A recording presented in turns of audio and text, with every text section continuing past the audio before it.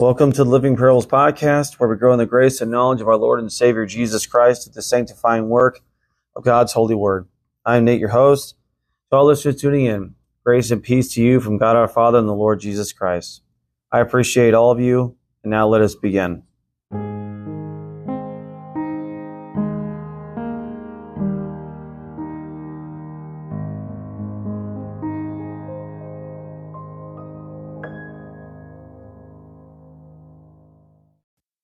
I'd like to welcome you back to a brand new week, brand new episode. I pray that it is treating you well so far.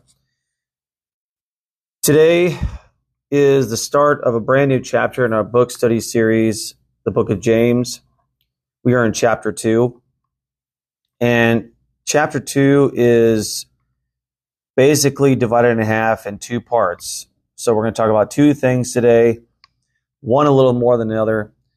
The first part, we're going to be talking about partiality or favoritism. That will be found in verses 1 through 13. And then alive faith versus dead faith. That will be verses 14 through 26. So with that being said, let's go ahead and get started right away. So the first thing I'm going to say to start this study series out is I hope that this book study is beneficial for you. In the past, when I've done these book study series, I've just put, for the title, like Colossians book study, chapter 1, and then if it's like more than 1 week, it's like continued or final.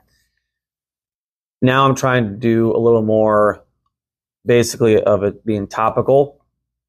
And this is a study today that is very near and dear to my heart.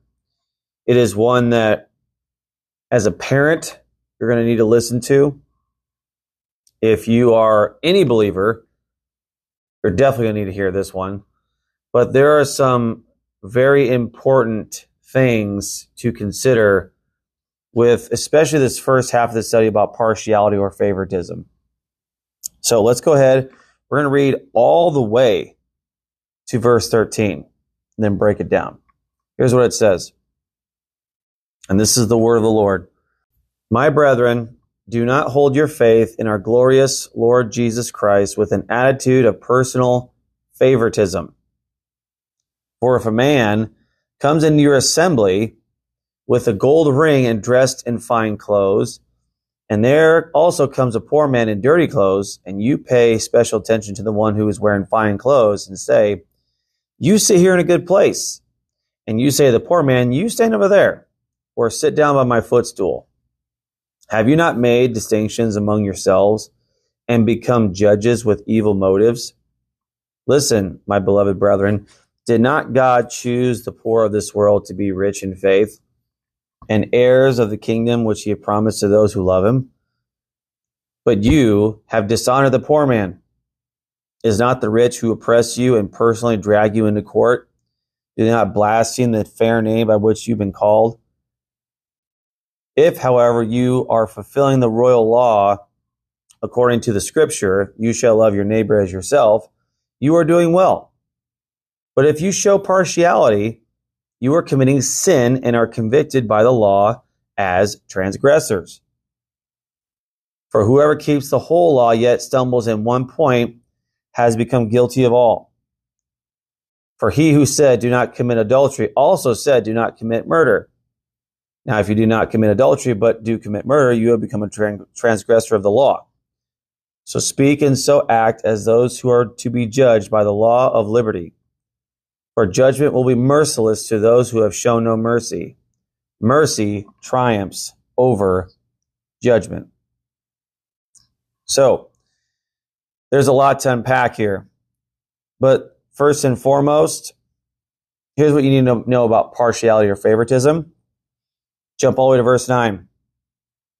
If you show partiality or favoritism, you are committing sin and are convicted by the law as transgressors. Now, we're going to touch a couple different areas of practical life. First, and this hits home to me more than anything else, is the fact that we are not to show favoritism with our children. Now, if you have only one child, that's different, obviously. But I want you to listen to Genesis 37:4. And we just went over this study in our Have You Considered My Servant series. But listen to Genesis 37:4. But when Joseph's brothers saw that their father Jacob loved him more than all his brothers, they hated him and could not speak peacefully to him. There is a major issue with favoritism, with partiality. Because when you show favoritism to one of your kids, the others are going to have deep, deep resentment for not only the one that's favored, but the one who's showing the favoritism. Favoritism is never a good thing. Matter of fact, it destroys the morale. It destroys the spirit. And it's hard to do that because in our flesh, we are prone to do those things. Even in my own classroom, I have people in my classroom, these young children, who do everything that I ask without complaining, without arguing, doing everything that I ask. And it's easy to show them more favor. However, there are people in my room right now who need my grace, who need my attention, need my focus, and they mess up on a daily.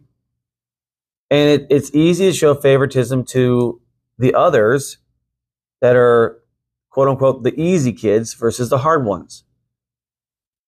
And I do my very best not to show any type of favoritism at all, because I see what favoritism rots, and I'll tell you what it rots. It rots corruption, chaos, and discontentment. And so, as parents, let's get back on that track for just a second. As parents, you don't want your other kids to feel lacking, like they'll never measure up.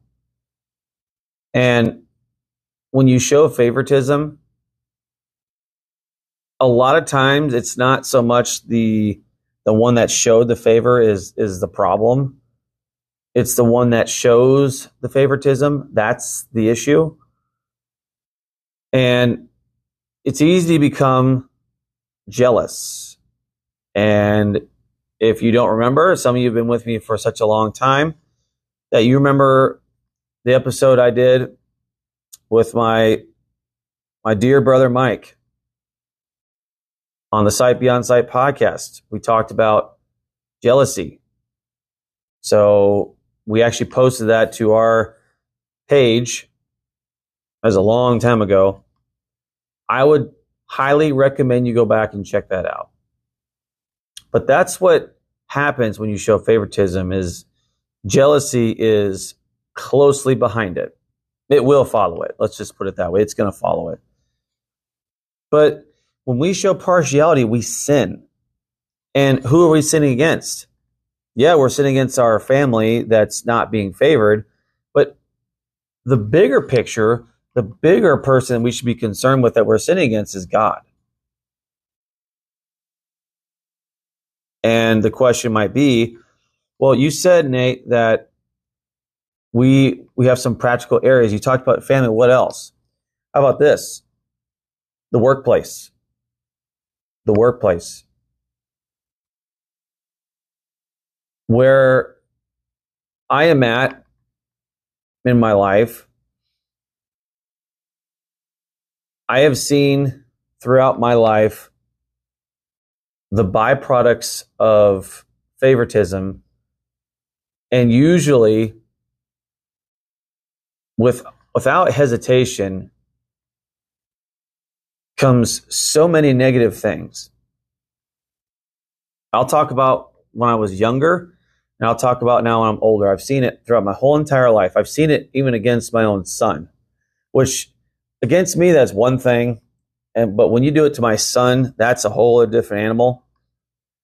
But when I was younger, and I'm just going to tell you this quick story.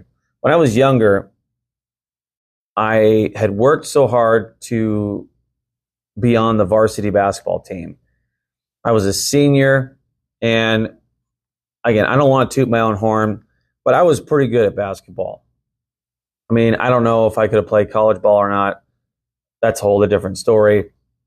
But it was the year, and I was kind of like the quote unquote big guy on the team. So I remember this game. So the first 3 games I started, and the fourth one was really special, and I still remember it to this day. It was our first home game. The crowd was hyped up, and the 5 starters were sitting, on the bench while the team made like a tunnel, and they called their names one by one. Well, the biggest and the coolest thing was being the last guy called, because usually that's the center, and the team kind of like shoves you back and forth because you're the big guy, that you're the big dog, if you will, and the announcer's calling your name, your number, your position. You're all hyped up. You go to center court, and you got we're doing our hype, and then all of a sudden it's time for the national anthem. The band plays it. I'm holding back tears because I'm like, this is such a cool moment. And I don't remember if we even won the game, to be honest, but there was something that happened shortly after that. And there was a game in which we lost, and then we had practice over Christmas break. And we had practice right before New Year's Eve. And our coach told us all to not be stupid, not to go partying, not to do drinking, nothing like that. And the coach looked at me and goes, "Right, Nate?"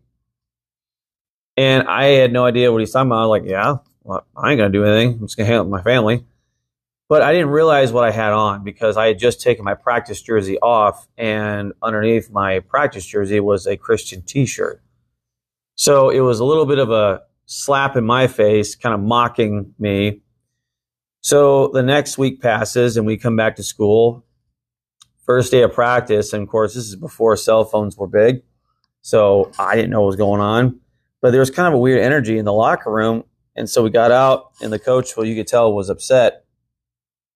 And as we got out to the practice floor, we had a team meeting, which is highly unusual, and basically was indicating to us that 4 out of the 5 starters were caught at a party drinking. Cops were called, and they were suspended from the team. Now, we were about ready to play a very good team. So here I am stuck with freshmen and sophomores and a couple juniors. And I'm thinking, okay, well, I guess this is really my time to shine. A couple games go by, and nothing really. I mean, we got stomped. Then something interesting happened. I was taken off the starting rotation, and those 4 starters that were caught at a party drinking were put back on the team, and I had about 2 minutes a game. And so at the end of my senior year, my dad stopped coming to my games because I told him it was pointless, because I'm only playing 2 minutes a game. And I remember our last game, we were like an hour and a half away. And so that was always a fun trip up there. Not. So long story short, the coach comes up to me and tells me that, "Hey, Nate, I'm sorry about this year. We were trying to go with a little faster team." And I was actually pretty fast. So I was like, okay. And then he just said, "Well, is there anything I can do for you?" I'm like, nothing really at this point. And then that was it. My basketball career was over. So now if all my eggs were in one basket, that I would have been just completely distraught. But God is greater than a game. But my point to you, that whole entire story, was this: favoritism leads to all negative things. And now let's fast forward to today. I see favoritism today. Most people that win awards, and I'm not saying all, but most people that win awards, especially where I'm at, get it not because they're the best at their position, not because they're the most humble.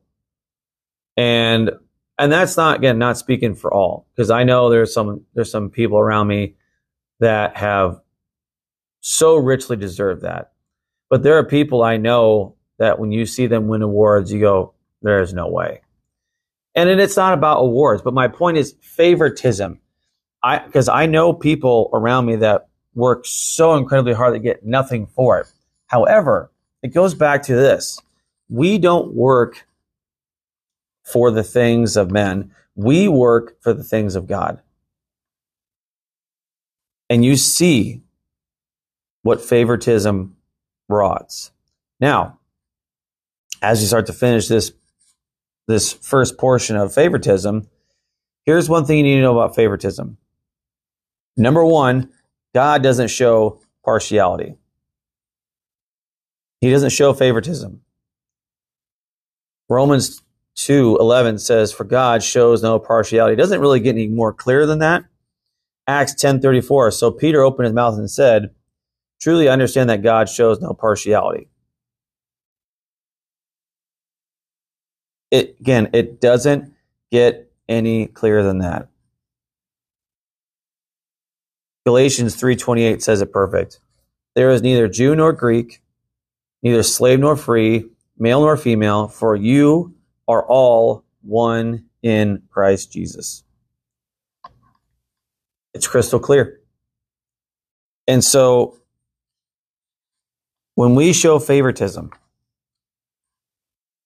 jealousy, discontentment, negativity all follow. But what about this?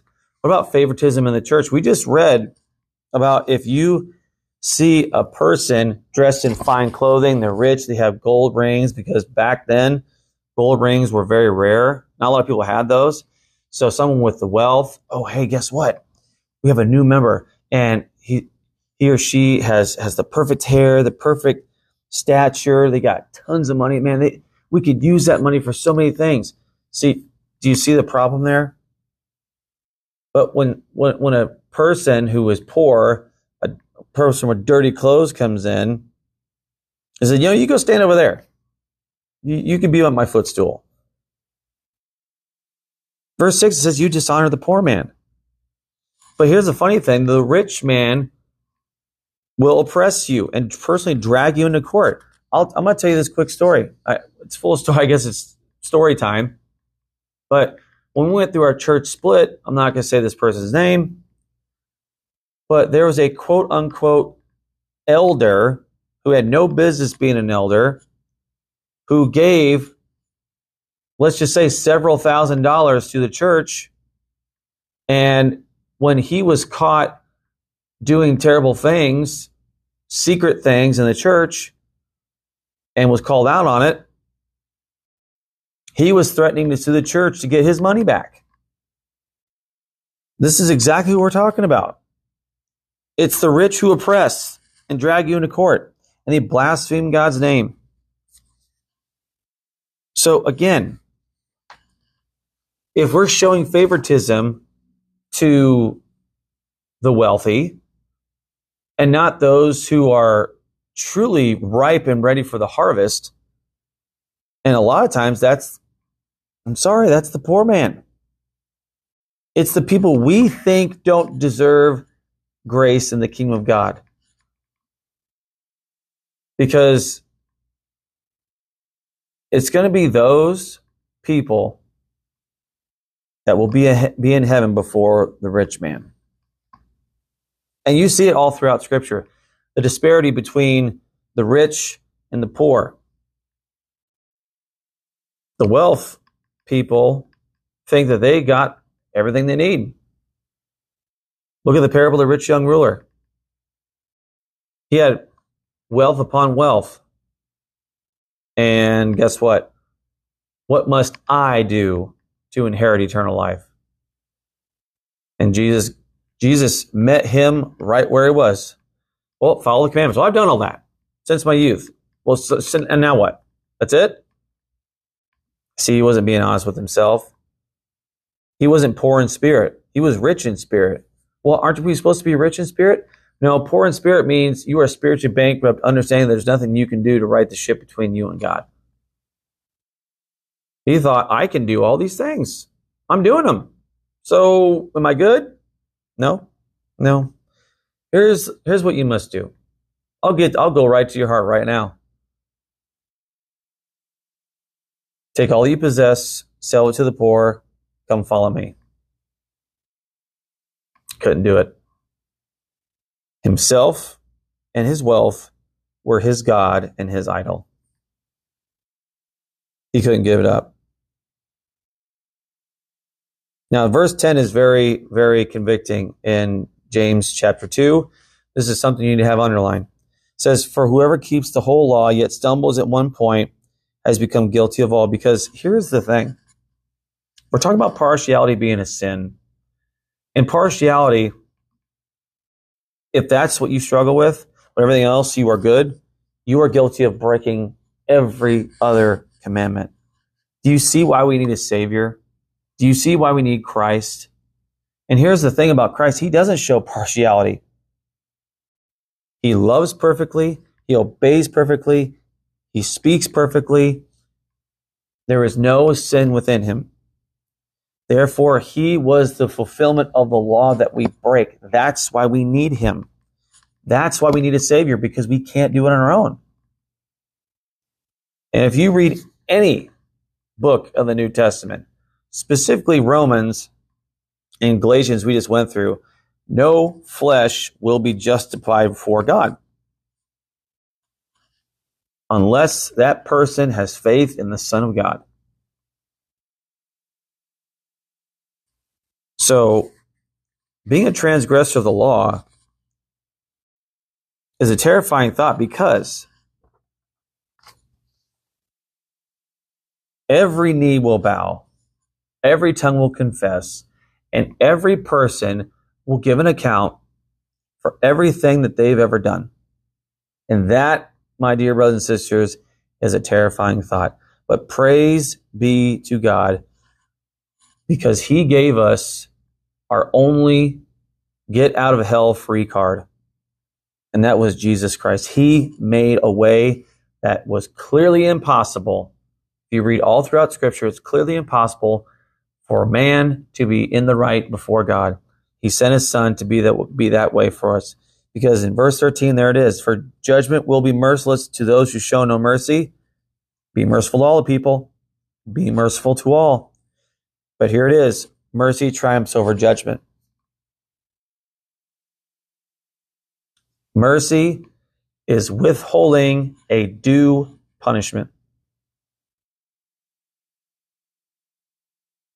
And God withholds that. He shows us mercy by sending his Son. He gives us plenty of time to understand his offer of grace and mercy through his Son, Jesus Christ. He gives you plenty of time. So what are we doing with that time? That's the question.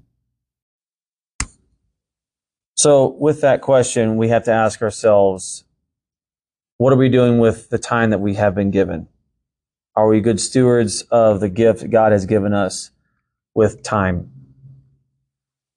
And so that is a great segue into the second half of chapter 2, which is, do you have dead faith, or do you have alive faith? Do you have spiritually dead faith or spiritually alive faith? It's a great question to ask. So, Let's go ahead and start in James chapter 2, verse 14, which says, "What use is it, my brethren, if someone says he has faith, but he has no works? Can that faith save him? If a brother or sister is without clothing and in need of daily food, and one of you says to them, 'Go in peace, be warmed and be filled,' and yet do not give them what is necessary for their body, what use is that? Even so, faith, if it has no works, is dead, being by itself."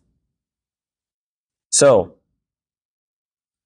what James is doing here in these verses, he continues in a series of tests by which the readers can self-examine whether their faith is living or dead. This passage here contains a pretty easy test,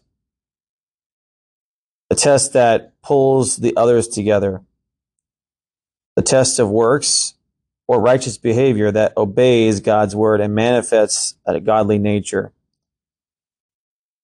So the biggest issue here that most people face is James contradicting what is being taught in the rest of Scripture about faith, being saved by faith. That's not what we're talking about.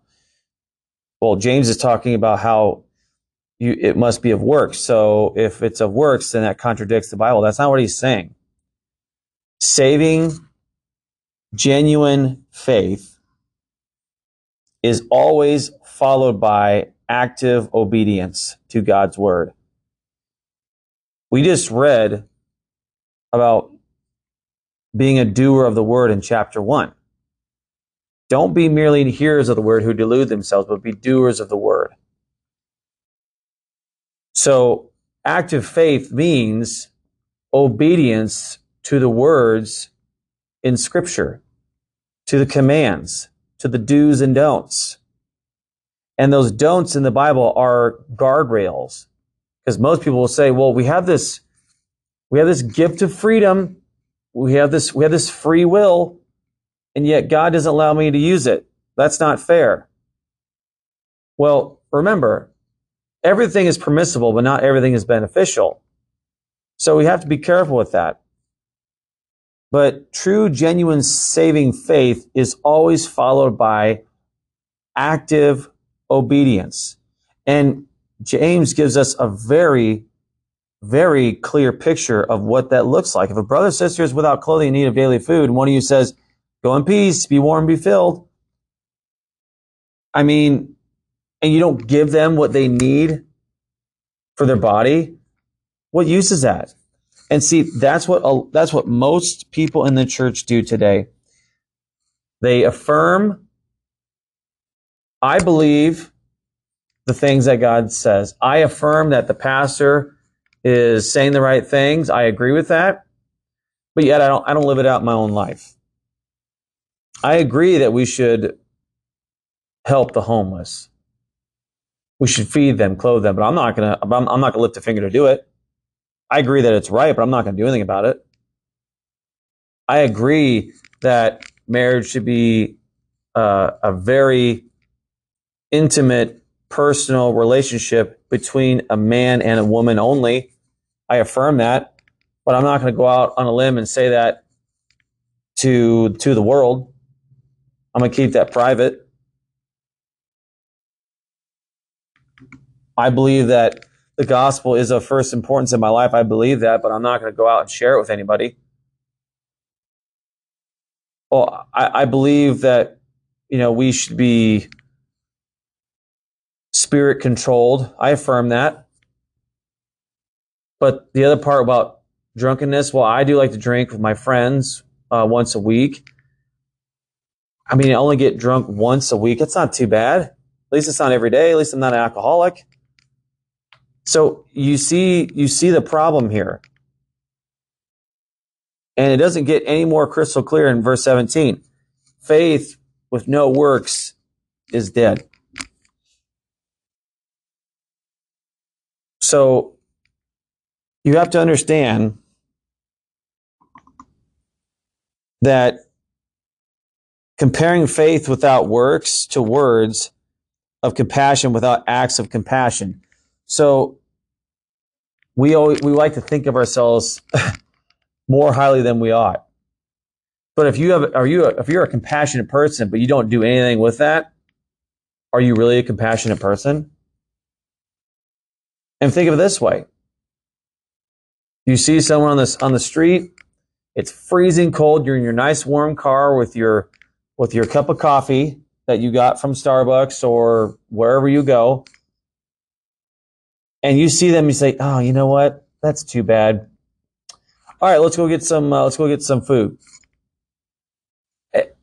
Do you see the hard reality of that?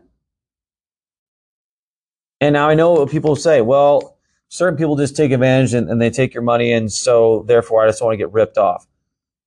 If it's a gift,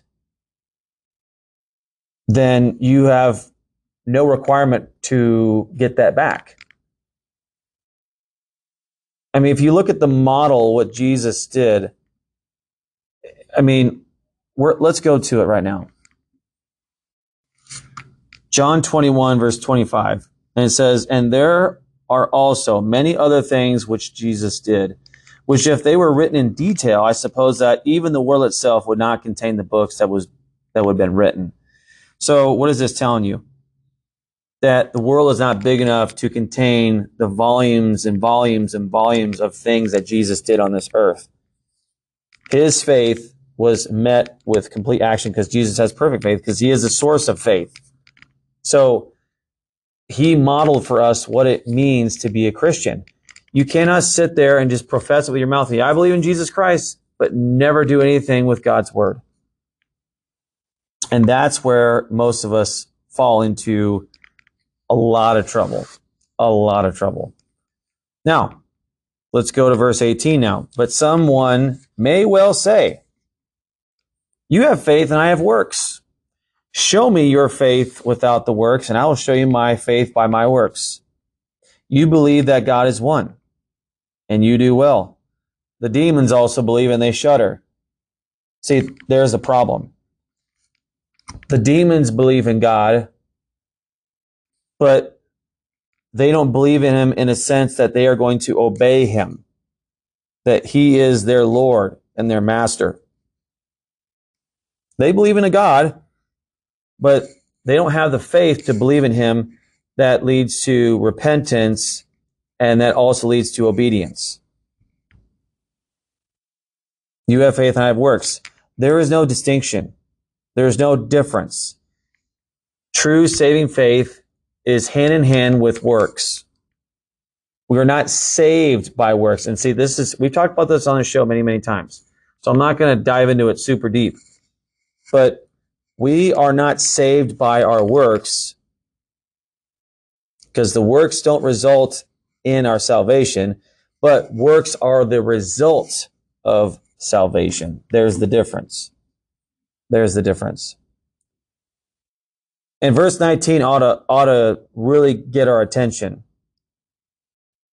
because believing in doctrine with head knowledge and nothing moving us towards obedience and being Christ-like is profession without possession.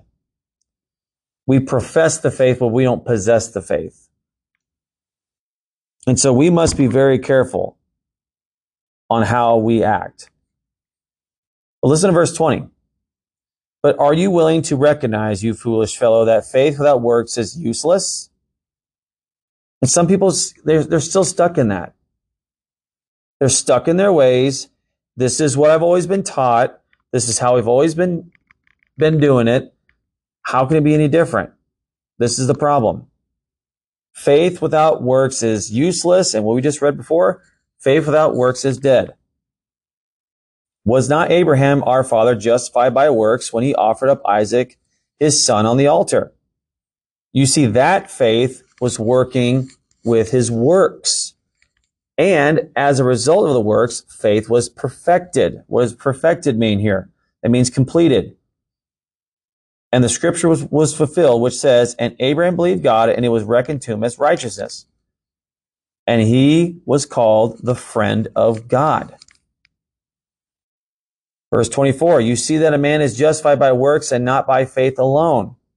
In that same way, was not Rahab the harlot also justified by works, when she received the messengers and sent them out by another way? For just as the body without the spirit is dead, so also faith without works is dead. So, there's a lot here. There's so much here. But see, Abraham, if he just said, I believe in God, I believe it, God. And then he was asked to offer up his son Isaac on the altar and didn't do anything about it. It's just lip service. And Jesus said it the best way. With their lips they praise me, but their hearts are far from me. We don't obey the word of God. We don't obey God because we're scared to death of him. We don't do it out of fear. We do it out of sincere love and gratitude for making what was impossible possible now to us through his son, Jesus Christ.